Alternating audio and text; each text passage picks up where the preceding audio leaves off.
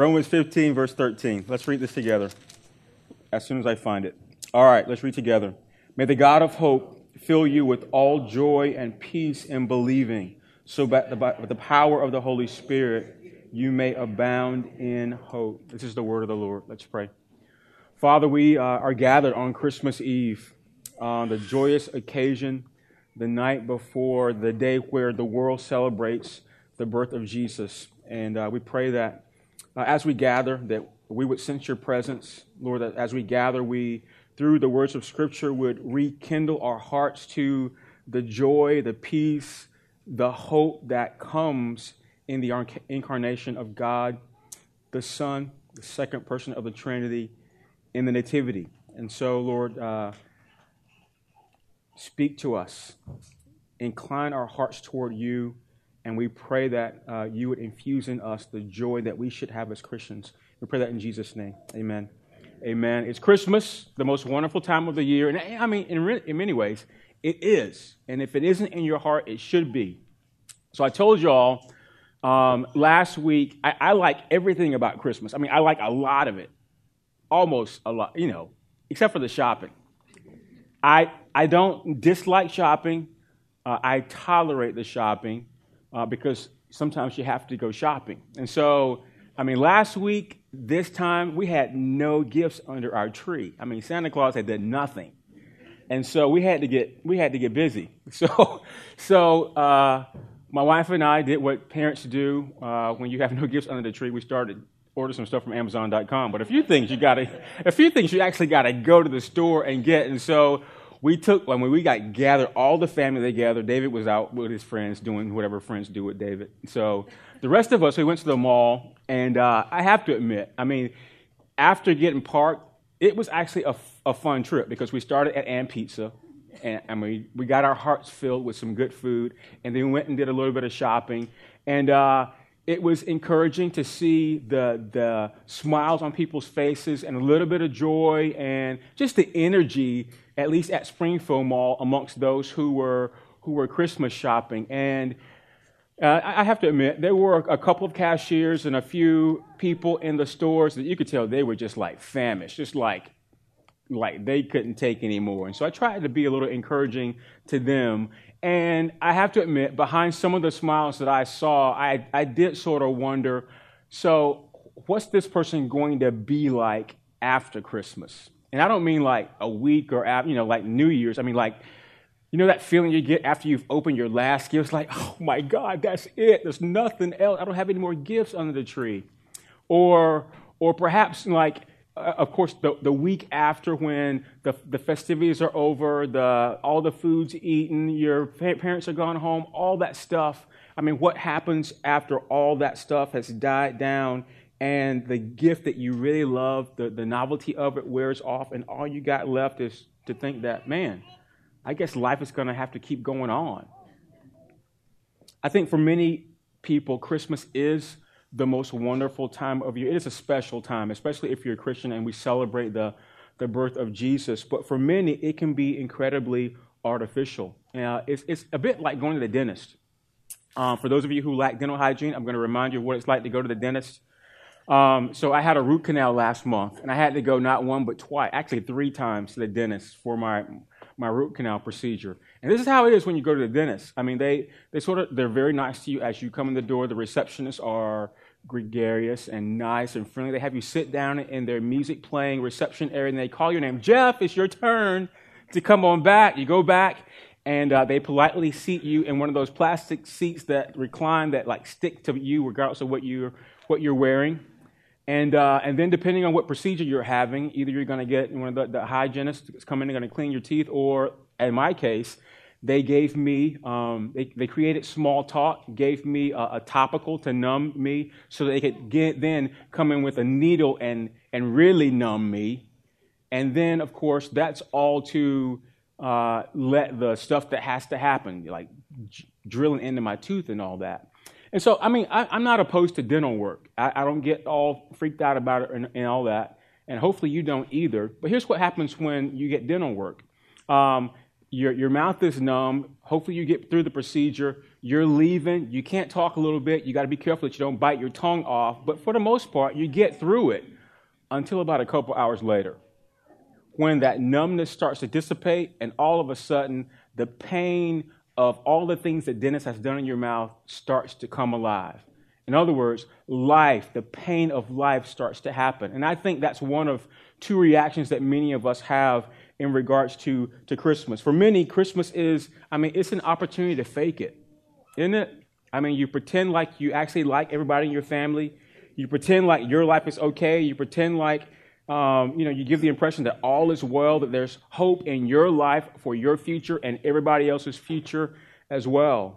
But here's the thing, at least in my history there is, once the lights are turned out, you take your Christmas decorations down, all the gifts are put up, you return a few of those gifts that you got, perhaps all the food is eaten, even the leftovers, all your family members have gone home. There's still life to live. And you realize that all the problems that you faced before Christmas have not magically disappeared. The broken relationships haven't gotten fixed. The bills that you had before Christmas, Lord God, haven't gone away. In fact, they probably multiplied and have become more unmanageable because of the things you did over the Christmas holidays. That's the first perspective. And here's the second. The second is a little bit better because it's supposed to be the Christian perspective. But the truth is, a lot of times, those of us who are Christians don't have a better perspective of what Christianity and what Christmas for the Christian is. It should be different, but sometimes it's not, but it should be. And there are countless ways that Christmas should be different, but let me just mention three. For those who know and follow Jesus, there should be an abiding joy that no amount of family discord, that no amount of financial pressure can undermine. For those who know and follow Jesus, there should be a peace inside of you, just a tranquility of your soul that no turmoil in the world can upend. And for those of us that know and follow Jesus, there should be hope. Hope that everything that God has promised us in His Word is actually going to be fulfilled by the one that promised it.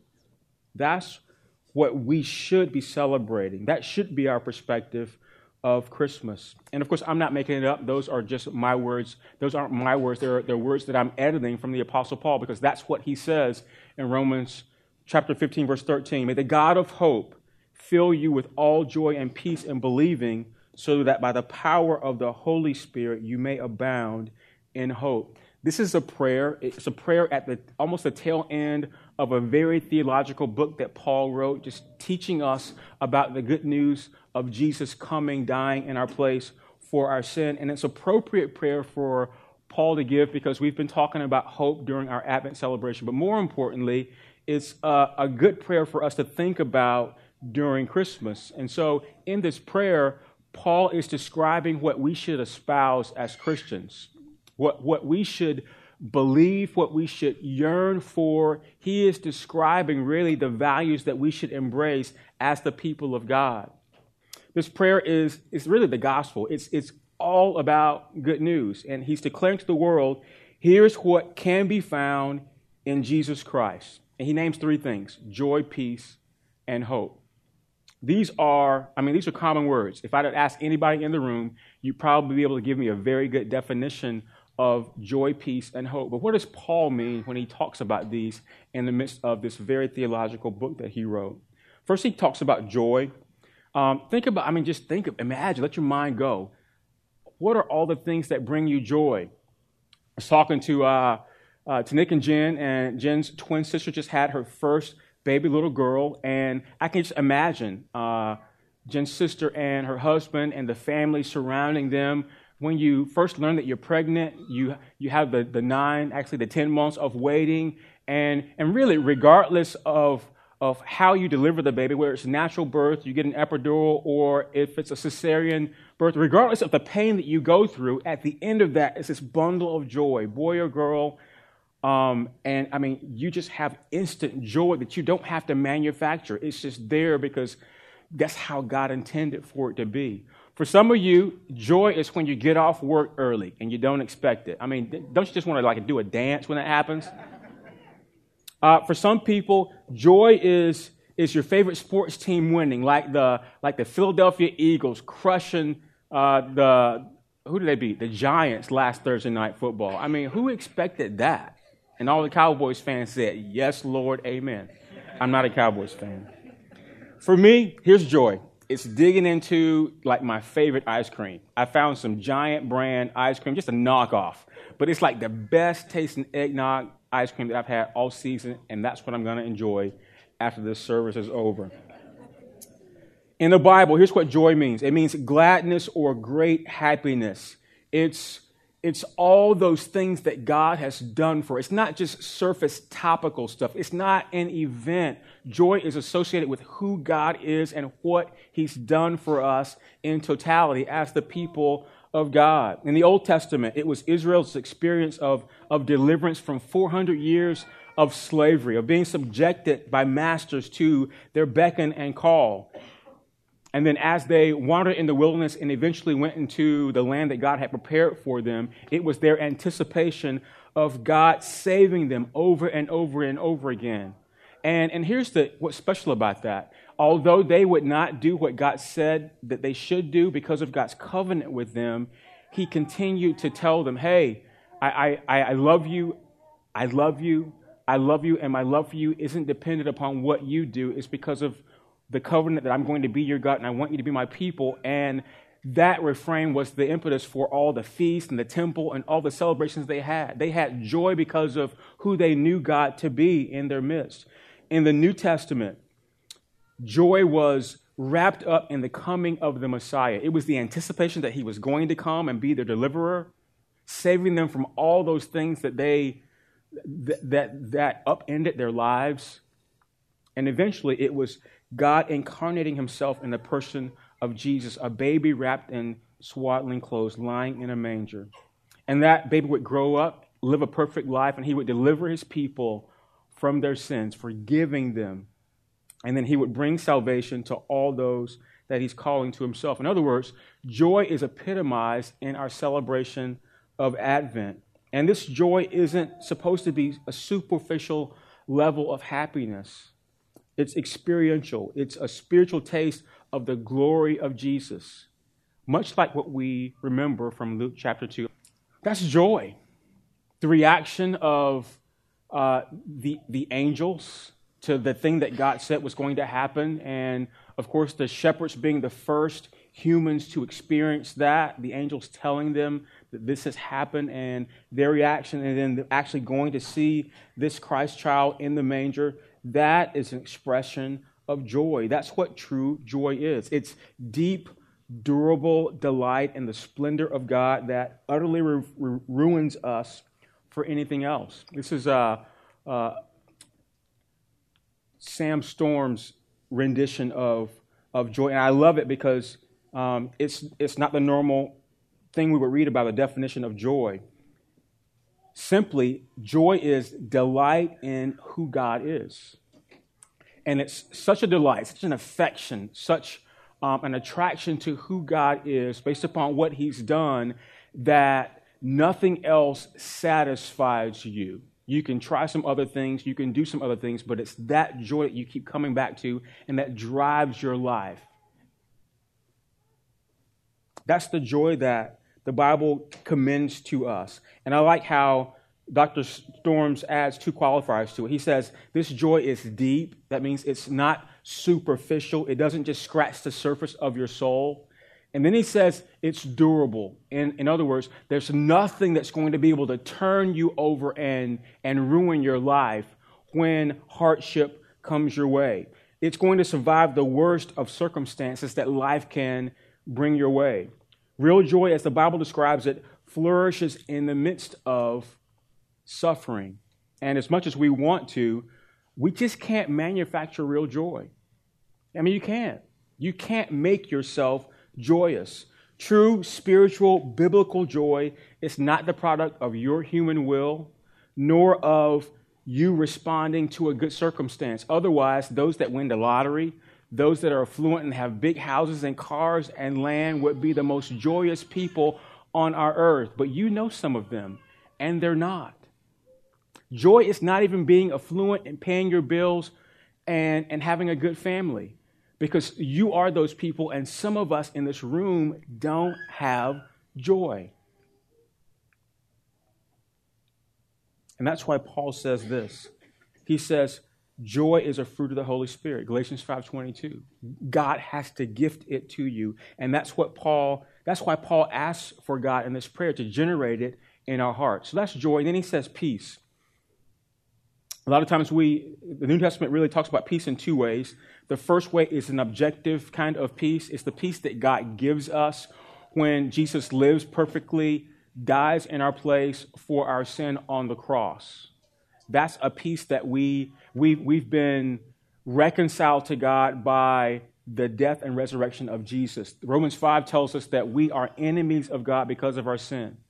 A holy God will not allow unholy people, his creation, to convene with him. And so there has to be a mediator. And so God bridges the gap with Jesus, sending him into our world to live as we do, to eat our food, walk our roads, wear our clothes. And by God's plan, he goes to the cross in our place for our sin. That's objective. That's objective peace. This peace here that Paul's talking about is different, and it's strange for Paul because he doesn't talk like this very often. This is a subjective peace. It's like squishy. I mean, Paul doesn't do that. This is like an internal, subjective, experiential kind of peace. It's a state of mind, but also a state of your spirit where you have confidence that God is He's going to answer every promise in the Bible. It's a restful assurance that there's nothing that can separate you from God's love. That's the peace that God wants to give you. And he gives us that at Christmas. It's the kind of peace that says, you know what, there's some freaky natural disasters going on in our world right now. And I'm no respecter of persons. There's something that could take me out very easy, like that weird hurricane that came through North Carolina and put sunken holes right in the middle of roads, right in front of people's houses.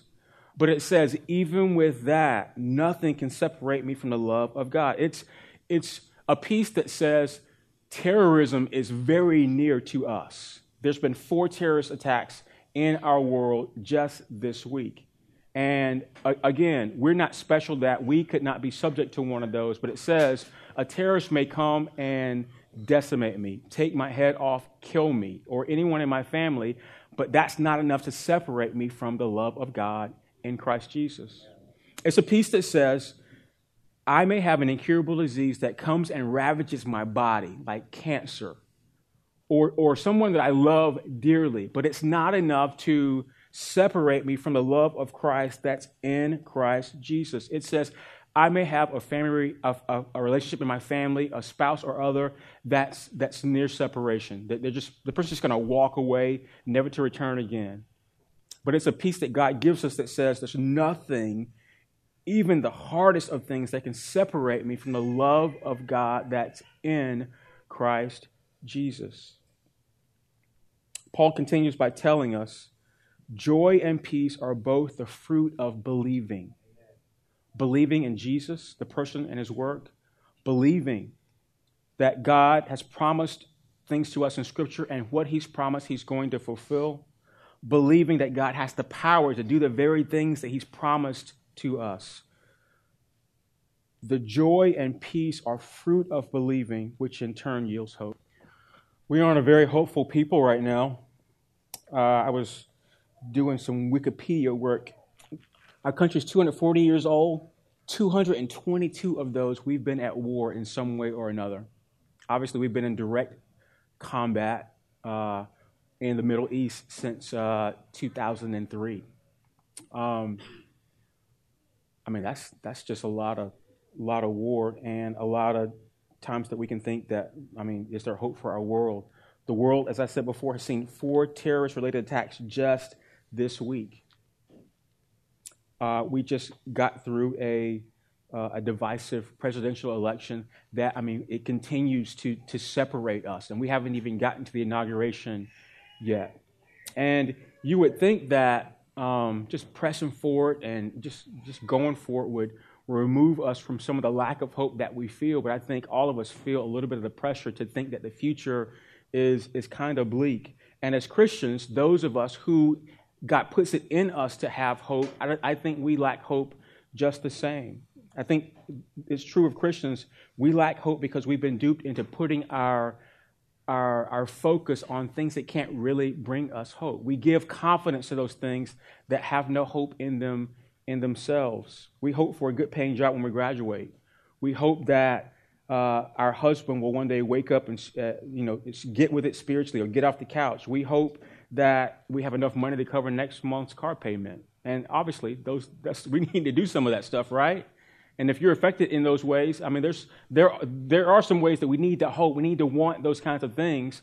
But here's the one thing that's wrong with all of those. They aren't eternal. They can't save you. And when you put your hope in those things happening and thinking that life is going to be happily ever after that, you're going to be disappointed because at some point that thing is going to fail you.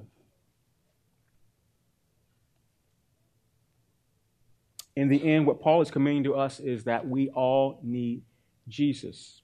Jesus should be the object and the focus and the obsession of our hope, and God gives us hope at Christmas in the form of Jesus. Notice I said he gives us, right? He gives us hope in the Christ child at Christmas, because ultimately hope is beyond our ability to produce. I mean, we just can't, like joy, we can't manufacture it. We can't conjure it up at the moment that we need it. And Paul points out the fact that there is no hope for hope in God unless the Holy Spirit blesses us with the very hope that we need as Christians. God gives us the power to hope. It's not in your willpower or your good intentions or the New Year's resolutions you're going to make next week before you come into church on Sunday. None of that stuff is going to bring you hope, although those things can move you forward a little bit. The Holy Spirit has to help us. The Spirit alone awakens and sustains genuine hope in your heart. And so let me finish this by saying, it's Christmas. It is the most wonderful time of year. It's wonderful because just culturally, it really is fun. The shopping and the eggnog and the food and the relatives and the decorations and all that, it's meant to give us to cause us to have fun, to revel in the camaraderie of family and friends. But, oh, by the way, it is a time that we remember the birth of Jesus, God incarnate. But we also should remember, Christmas itself isn't your hope. Let me be real with you for a second. Some of y'all are going to have to pretend. Some of y'all got family visiting, and you may be displeased with that family member. And so you might have to pretend a little bit, and I will tell you it's okay to have peace in your home if you have to pretend. Some of you may have a lousy Christmas because either you're going to give a present that the person that's going to be a recipient isn't going to like, or you may be the recipient of a present. I mean, you may really, really want something, and you don't get it. Or like many of us, Santa, a.k.a. Amazon Prime, has let you down. And what you really needed to show up before 5 o'clock tonight did not. And it's going to, in turn, come next Wednesday on the 28th. You know how I know that? Absolutely. Let me finish on a good note. Here's the indescribably good news for those of us who know and follow Jesus. Our God is a source of hope, and he is unsparing and lavish in his desire to fill you with joy and peace this Christmas. And that's just not a thing that God does for us at Christmas. He promises to do that every time you open up this Word of God. He's going to infuse you with hope. As you read his Word, trust in the person of Jesus. Know that these words are for you, and his promises he will not fail to fulfill. And as you pray and ask the Holy Spirit to give you joy and peace and hope, he's going to give you those things. Amen? Amen. Let's pray. Father, thank you for Christmas. It's the most wonderful time of the year. And for those of us in this room that aren't experiencing that wonder, I pray that you perform a miracle, not under the Christmas tree, not in their wallet, but in their heart. Would you give us the Holy Spirit? And Holy Spirit, would you incline us to Jesus? Would you show us the miracle of his birth and then put in us the fruit of the Spirit, which include joy and peace? And God, we pray for those things because it's not in us to conjure them up. We can't make ourselves be happy even if we wanted to. Things don't make us happy, not a lasting happiness. And so, Jesus, happy birthday. We love you. This season is really about you. And even amidst all the commercialism, Lord, we pray that you would, in our hearts, for those in this room and for Transit Church, that would make you the reason for this season. And it's in your name that we pray. Amen and amen. Typically, we do communion to celebrate the good news of God coming and dying in our place for our sin. But what a special opportunity for us to think about the good news of God coming in flesh as a baby, living a perfect life, and then going to the cross in our place for our sin. And so as we celebrate communion, Christmas is good news for us. It's good news for those of you who have been in Christ and are celebrating not just Christmas, but Jesus and his birth. And it's good news for those of you here who perhaps don't have a relationship with Jesus, and the opportunity that he presents you to get to know him and to confess your sin and be forgiven and to come into a relationship with God. The God that comes in flesh at Christmas. So that's all.